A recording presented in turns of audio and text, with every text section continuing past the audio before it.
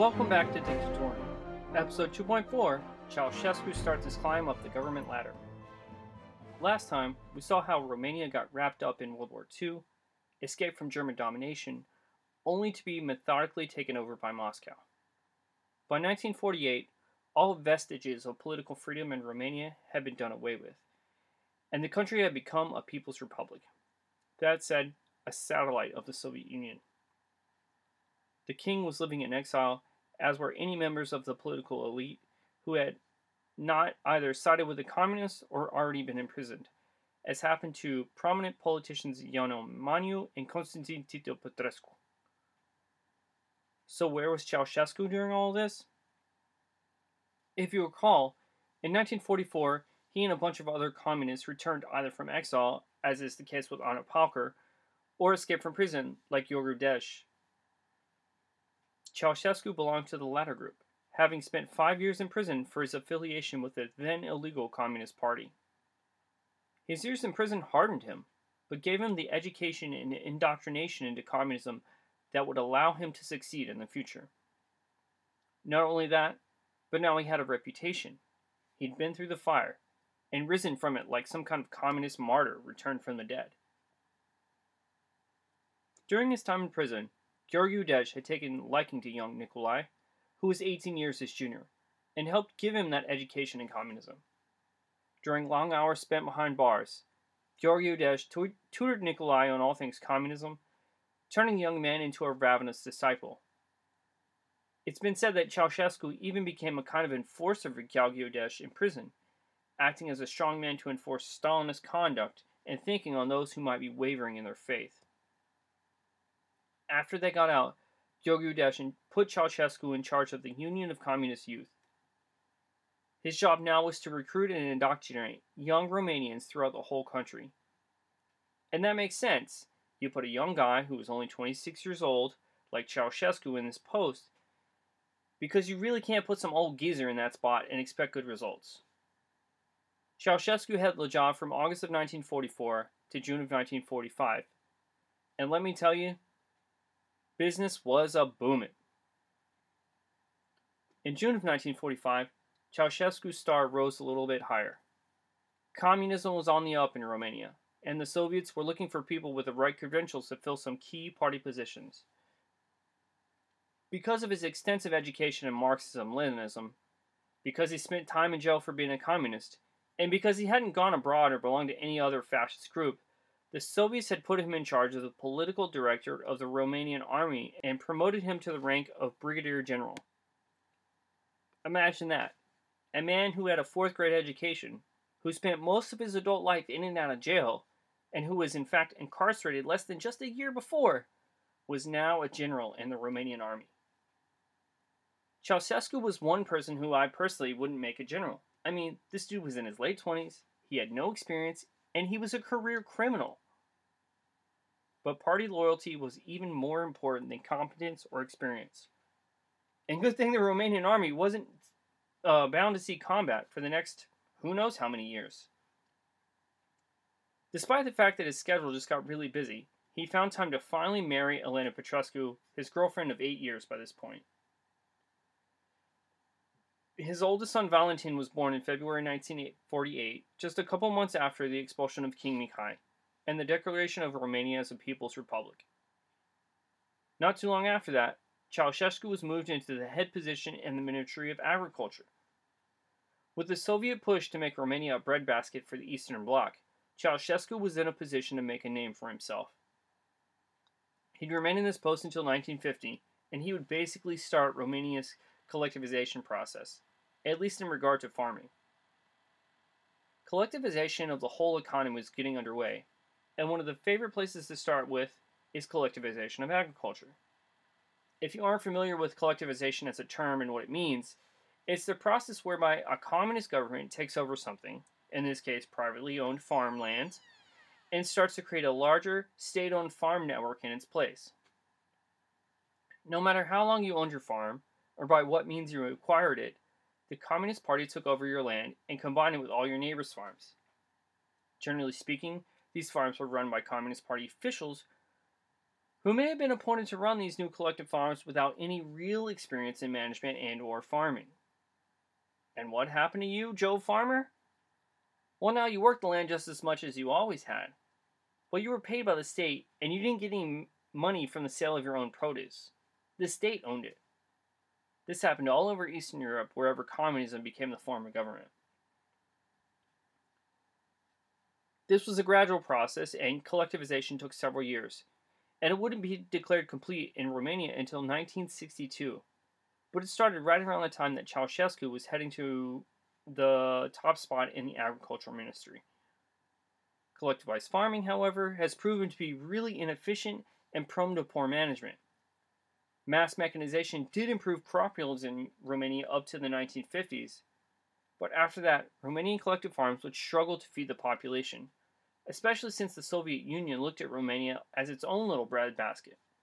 Remember, Moscow was keen to extract as much as it could from its new satellite state. Now imagine Joe Bob Farmer, who had just been farming as his family had for probably 1,000 years. The only valuable thing that you have is your farm, and well, that just got taken away from you.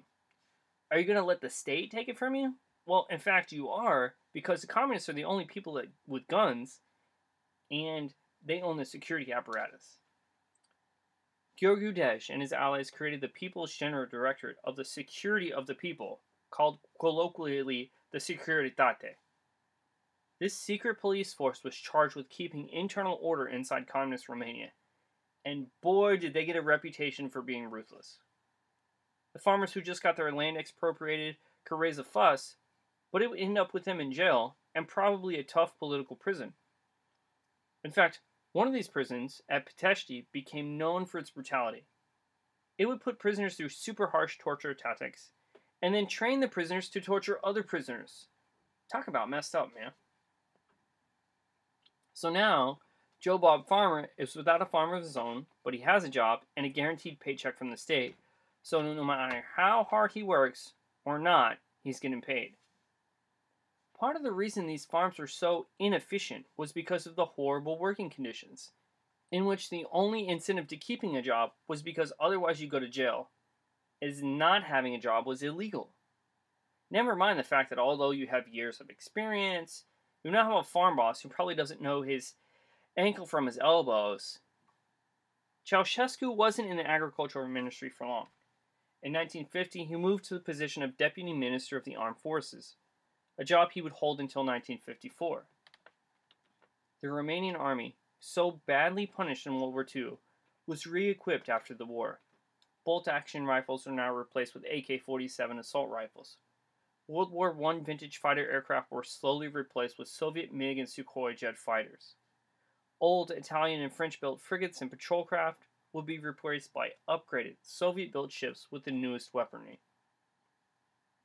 Nikolai would also have a hand in negotiating the contracts with Soviet companies to procure all this new military hardware. Although, let's be honest, there probably wasn't much in the way of negotiating.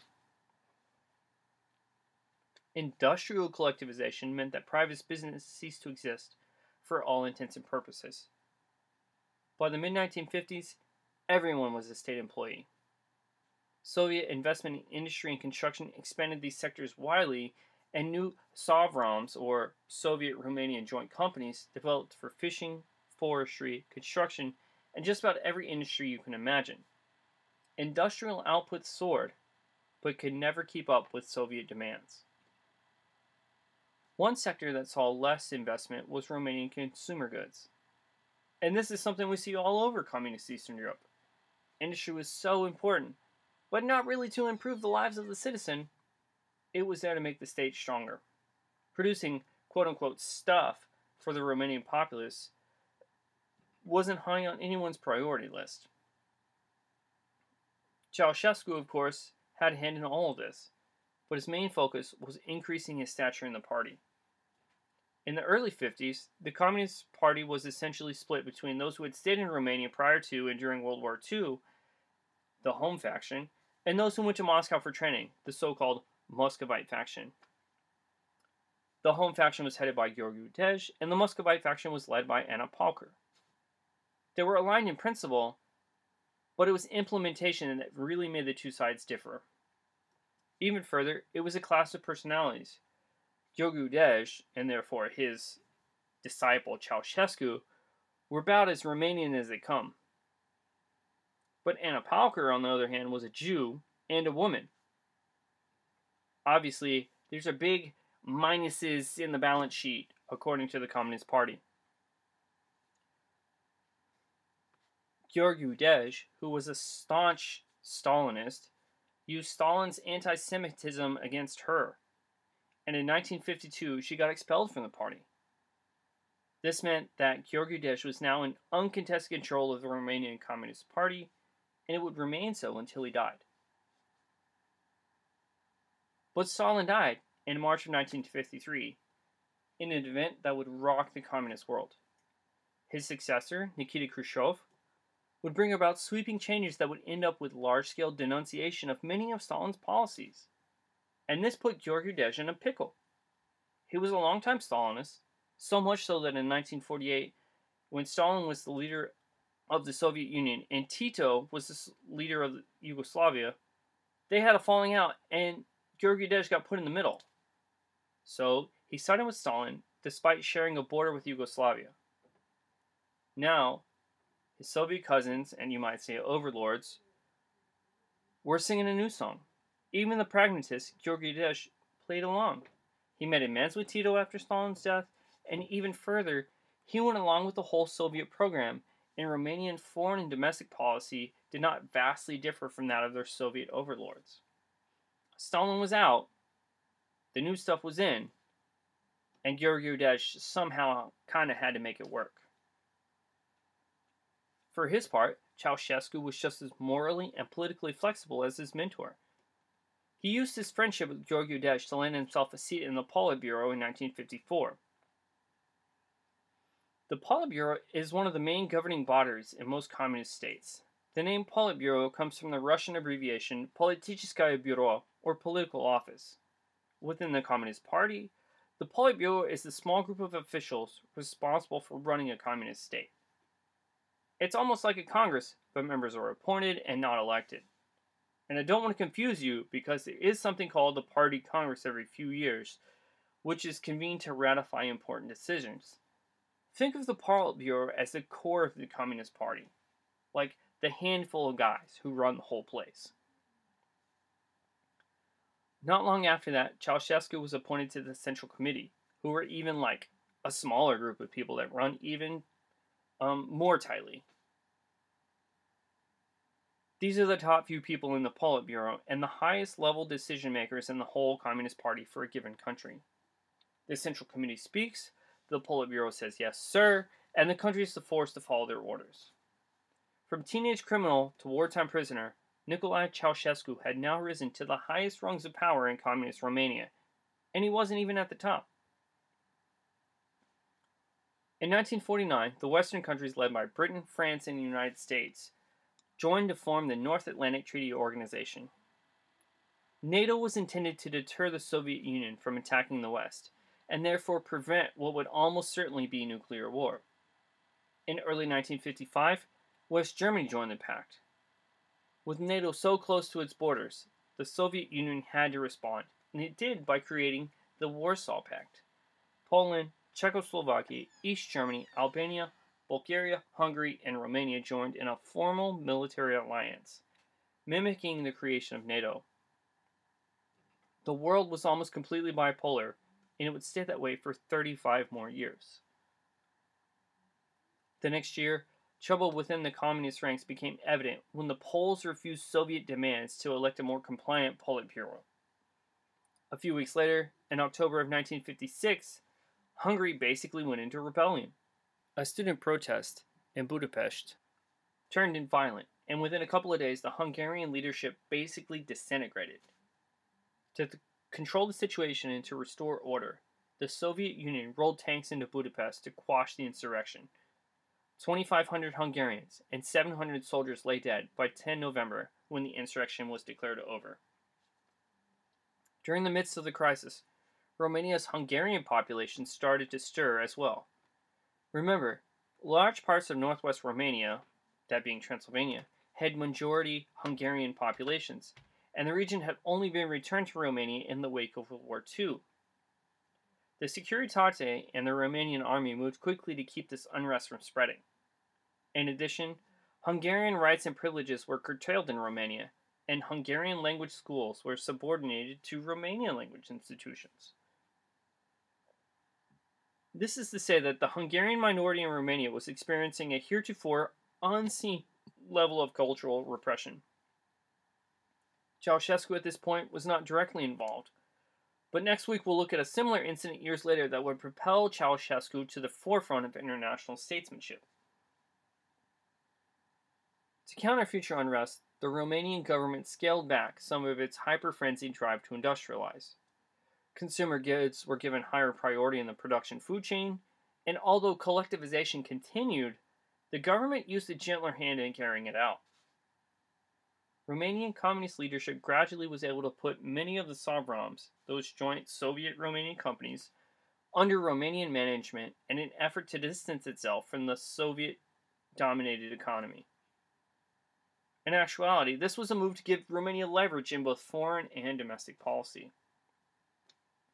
On that domestic front, the 1950s saw sweeping changes to the everyday lives of all the people. Newspapers and radio, the main way Romanians received the news, were all brought under party control. Printing presses and publishing houses all became state-owned and state-run. And if there was a way to get information to the masses, the Romanian Workers' Party, as it was named at the time, owned and controlled it. Controlling the means of propagating information meant that the party could and did shape any news to fit its goals. Any movie could and was shot to cast the party in a good light, while Western quote-unquote excesses were routinely chalked up to imperialism and the exploitation of the worker.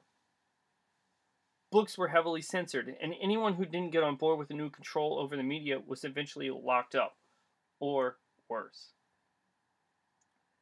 That being said, the communists were eager to bring literature and media to the people. A new generation of writers and filmmakers were toe the party line, were given prominent positions, decent salaries, and the opportunity to spread communist gospel to the masses. This extended to the scholarly elite as well. Curriculums at all levels extended the virtues of communism, denigrated the wickedness of democracy, and idolized Marx and Lenin. I would be remiss if I was to leave you thinking that everyone was fine with this new interpretation of just about everything past and present. Like I said, if you outright didn't get with the program, you were in for a rough time. But some authors, directors, and other intellectuals would test the new limits placed on them when given the chance. The Romanian Church, too, saw heavy persecution and regulation in the years after 1948. Although freedom of conscience was written into the new Romanian constitution, this didn't mean freedom of religion. All religious congregations were closely scrutinized, and only allowed to continue to function as long as they followed strict rules laid down by the government. Many churches were closed, and close affiliation with religious groups could lead you to being put on a Securitate watch list. Forget improving your job prospects if you went to church.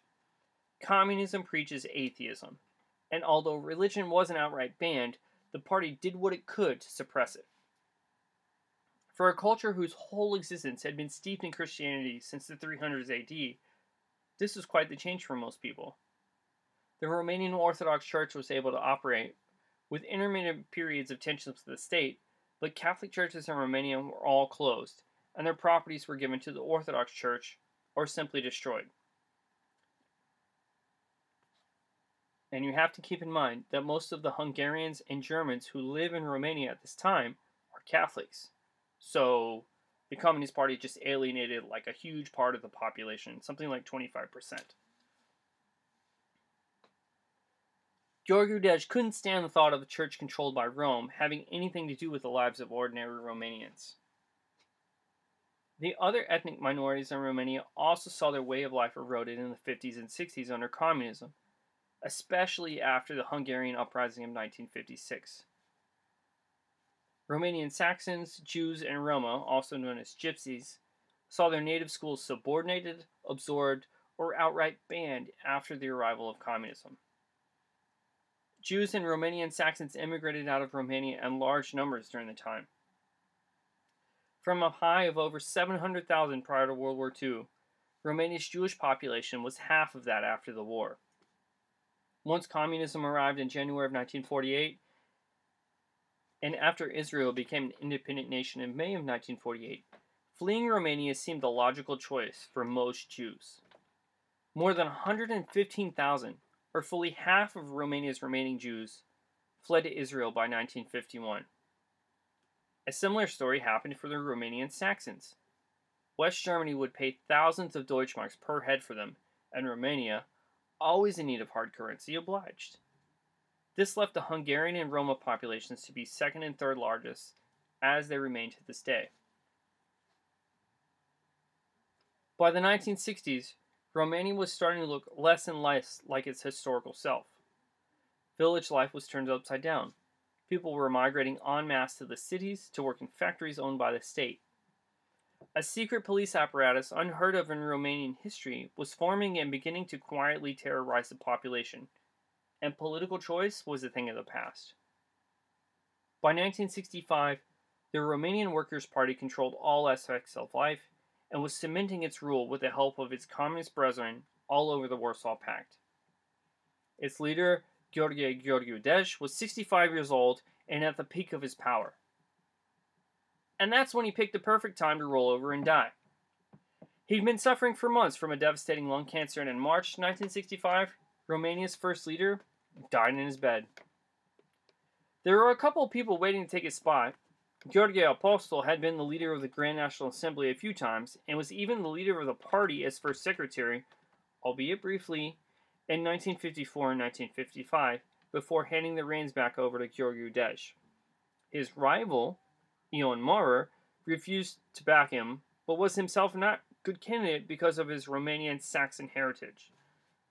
Another main candidate, longtime Gheorghiu-Dej acolyte Emil Bodnaras, was of Ukrainian and German heritage, so that wouldn't work either. Another prominent Politburo member, Dumitru Coliu, was an ethnic Bulgarian. No, the prerequisites were that you had to be Romanian, you had to have been an activist, and you had to be working class to replace Gheorghiu-Dej. Maurer put forth a compromise candidate, Nicolae Ceausescu. He'd been quietly jockeying for years to enable just this kind of leap to the forefront. He even advocated for himself upon Dej's death. He promised all the sides of the argument that he'd be a good, neutral choice who wouldn't rock the boat. The other prominent party members would be able to keep their posts and their influence for sure. But in reality, this was all just political maneuvering. What they thought was a plain sheep was actually a wolf in disguise. Ceausescu didn't have any intention to just roll over and let these people dictate to him anymore. 3 days after Gheorghiu-Dej's death, on the 22nd of March, 1965, Nicolae Ceausescu was formally voted in as the first secretary of the Romanian Workers' Party. The poor farmer's son from Scornicești was now the most powerful man in Romania, and at only 47, he could count on a long rule ahead. Neither Romania nor the world knew what this former cobbler with a 4th grade education would end up being. One of the most infamous dictators in European history. Join me next time as we look at the first few years of Ceausescu's reign.